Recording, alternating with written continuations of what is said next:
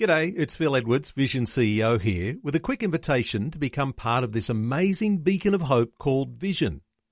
Together we can put our love into action to help people of all kinds build or rebuild their lives on the truth of God. Please consider the part you can play during our upcoming Visionathon appeal, remembering that it's your support that makes Vision possible, including this podcast. Audio on demand from Vision Christian Media.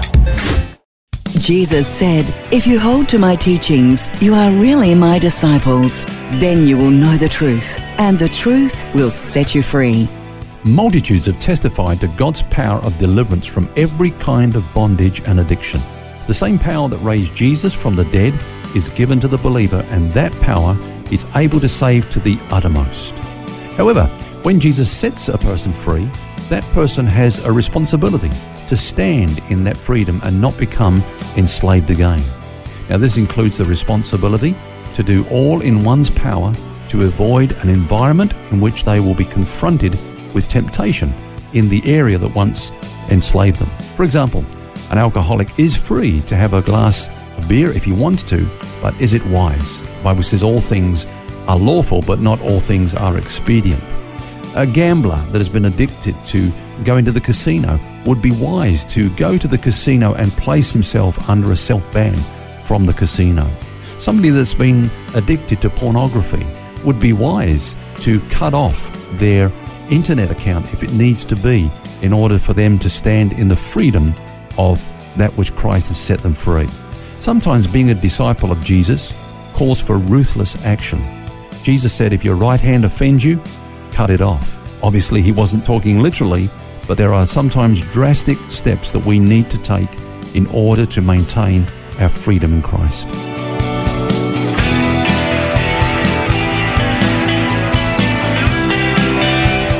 This is Set Free with Ken Legg. This week we're looking at the subject of addictive behaviour. It's an important point that Ken just raised. It's one thing to know that God's power is able to save us from the uttermost, but it's another thing altogether to use wisdom and discretion in areas where we're vulnerable. And I guess, maybe people thinking, Ken, I'm not addicted to anything, but there are things that we're all susceptible to, isn't there? Yeah, and we've been talking about that freedom that Christ brings from sin, but that's not a freedom from temptation. As long as we're in this world and in the flesh, we will know temptation, especially in those areas where we've been vulnerable in the past. I heard a story of a monk once that went to an X-rated movie, and sitting there in the movie watching this X-rated movie and says to the devil, why are you tempting me? I'm a monk, why are you tempting me? Why are you here? Yeah, exactly. Well, that was his reply. He said, what are you doing in my territory? Why did you walk in here? It, stands to reason. And Peter said there's something very powerful in his epistle about this very principle. He said, if after they have escaped the pollutions of the world through the knowledge of the Lord and Saviour Jesus Christ, they again become entangled in them and overcome, then the latter end is worse for them than the beginning. He goes on to talk about, a dog returning to his vomit and a pig going back to the mud in which it's been cleansed. And that's a picture of someone that Christ has set free from sin and its addictive power, but they've had the foolishness to go back into those areas and get enslaved again because they should have distanced themselves from those areas, Yeah. Paul talked about us not receiving the grace of God in vain in one of his epistles. Maybe that's what he was talking about, do you think? Yeah, definitely. Grace, it's a powerful thing. I've spent a lot of time, particularly over the last couple of years, just trying to get my head around God's grace and how it applies to my life. It is God working in our lives, really. It's not something that we should abuse by flirting with temptation. And as we look at this whole subject of addiction, I'm sure that knowing the truth has a major part to play in someone becoming free. Is that right? Yeah, I agree with that, Phil. In fact, one of the things that I found helpful in understanding the dynamics of addiction is what some people call the BAR principle, B-A-R. So the BAR principle is based on belief, action, and result. Okay, so I have a belief, it leads me to an action, and it ends with a result. That's a bar. Now, each time I repeat the process, I erect another bar in my life. Now, Phil, what do we call a room that's full of bars? A prison, right? I thought you would say a bar room. A bar room, of course you would, yeah. But, that's the way it works. We repeat actions and certain behavioural lifestyle things, practices, I should say, and before we realise it, we're in a prison. Now, in order to change the process, we've got to start with changing our beliefs. For example, someone that has anorexia, okay, they might have the belief that their identity is actually based on the approval that they get from other people. That's their belief. So now I'm not saying that that's the cause of every case of anorexia, but I'm just saying this particular person might have that basic belief that, okay, that's where my worth comes from, people approving me, and my approval is based upon my appearance. And so they get consumed with what their body shape is like, and that's what's going to then lead to actions, and it will end, of course, with results. Or take someone that's got a sex addiction. Okay, they've got a belief, well, God made me with these needs, and these needs need to be fulfilled. Now, that's a belief, but it's a wrong belief. It's a partially correct belief, but, God has created us sexually and with needs, but those needs are meant to be met within the confines of a marriage relationship, So people keep repeating their actions because their beliefs are set. And that's the thing that needs to be addressed. It sounds like that's a real fundamental thing to understanding the cycle of addiction and also how to then break out of that. If that's the case, then, as I mentioned earlier, it's the truth that sets us free. It was the words of Jesus, after all. You will know the truth, and the truth will set you free. Is that how you see it? Is that what you're saying? Absolutely. You see, the problem is that we repeat cycles because we change what we do instead of changing what we believe. Yeah. Let me give that's a good point. Yeah, let me give an illustration of that. Let's say somebody's brought up in a home where, it's a very poor home. They didn't have much financially, always struggled, and this person has many sad memories of their upbringing, and they sort of associated the two. They said, okay, I had a very unhappy upbringing because we didn't have much money. That's not going to be how it is in my home. I'm going to make sure we have plenty of money. So, this person gets married, has a family, and then he works 2 jobs and his wife's working. And over the process of time, they realize, hey, we're not seeing each other. I don't get to see my kids often. This is not the quality of life that I really wanted.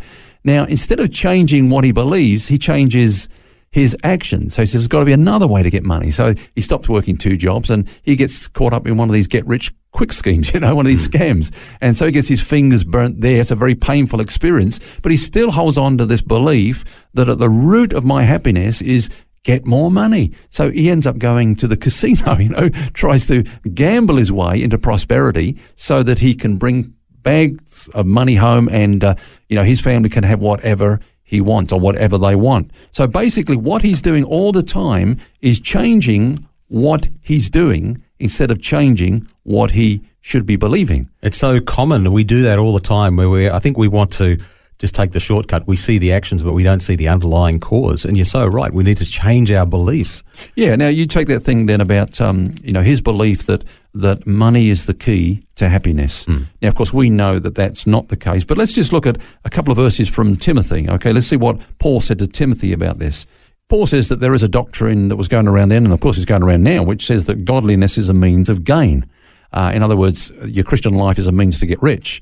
And he says, from such people turn away. He says, that's not where, godliness leads to. In fact, he says, godliness with contentment is great gain. No, don't see any money in there anywhere. No. In fact, he's saying, hey, look, if you lead a godly life and you're content with the good things in life and with that, the fact of your relationship with God and so on, there's great gain in that. Now, this guy, he was thinking that in our little illustration, if I can get lots of more money, there's great gain in that. That's where quality of life is at. But he was losing his quality of life because he had a wrong belief. Now, Paul goes on to say in this passage, he kind of really, just shoots right through that whole premise of this guy.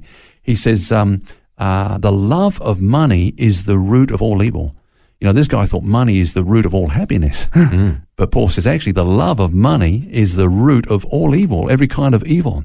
And he goes on to warn in this passage. He says, command those who are rich in this present age not to be haughty and not to trust in uncertain riches, but in the living God. See, that's the whole thing about money, is that people end up putting their trust in it and it lets them down.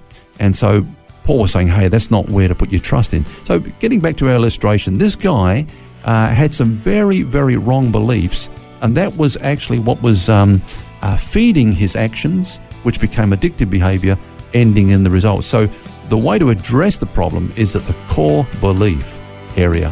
As you said, you know the truth, and the truth will set you free.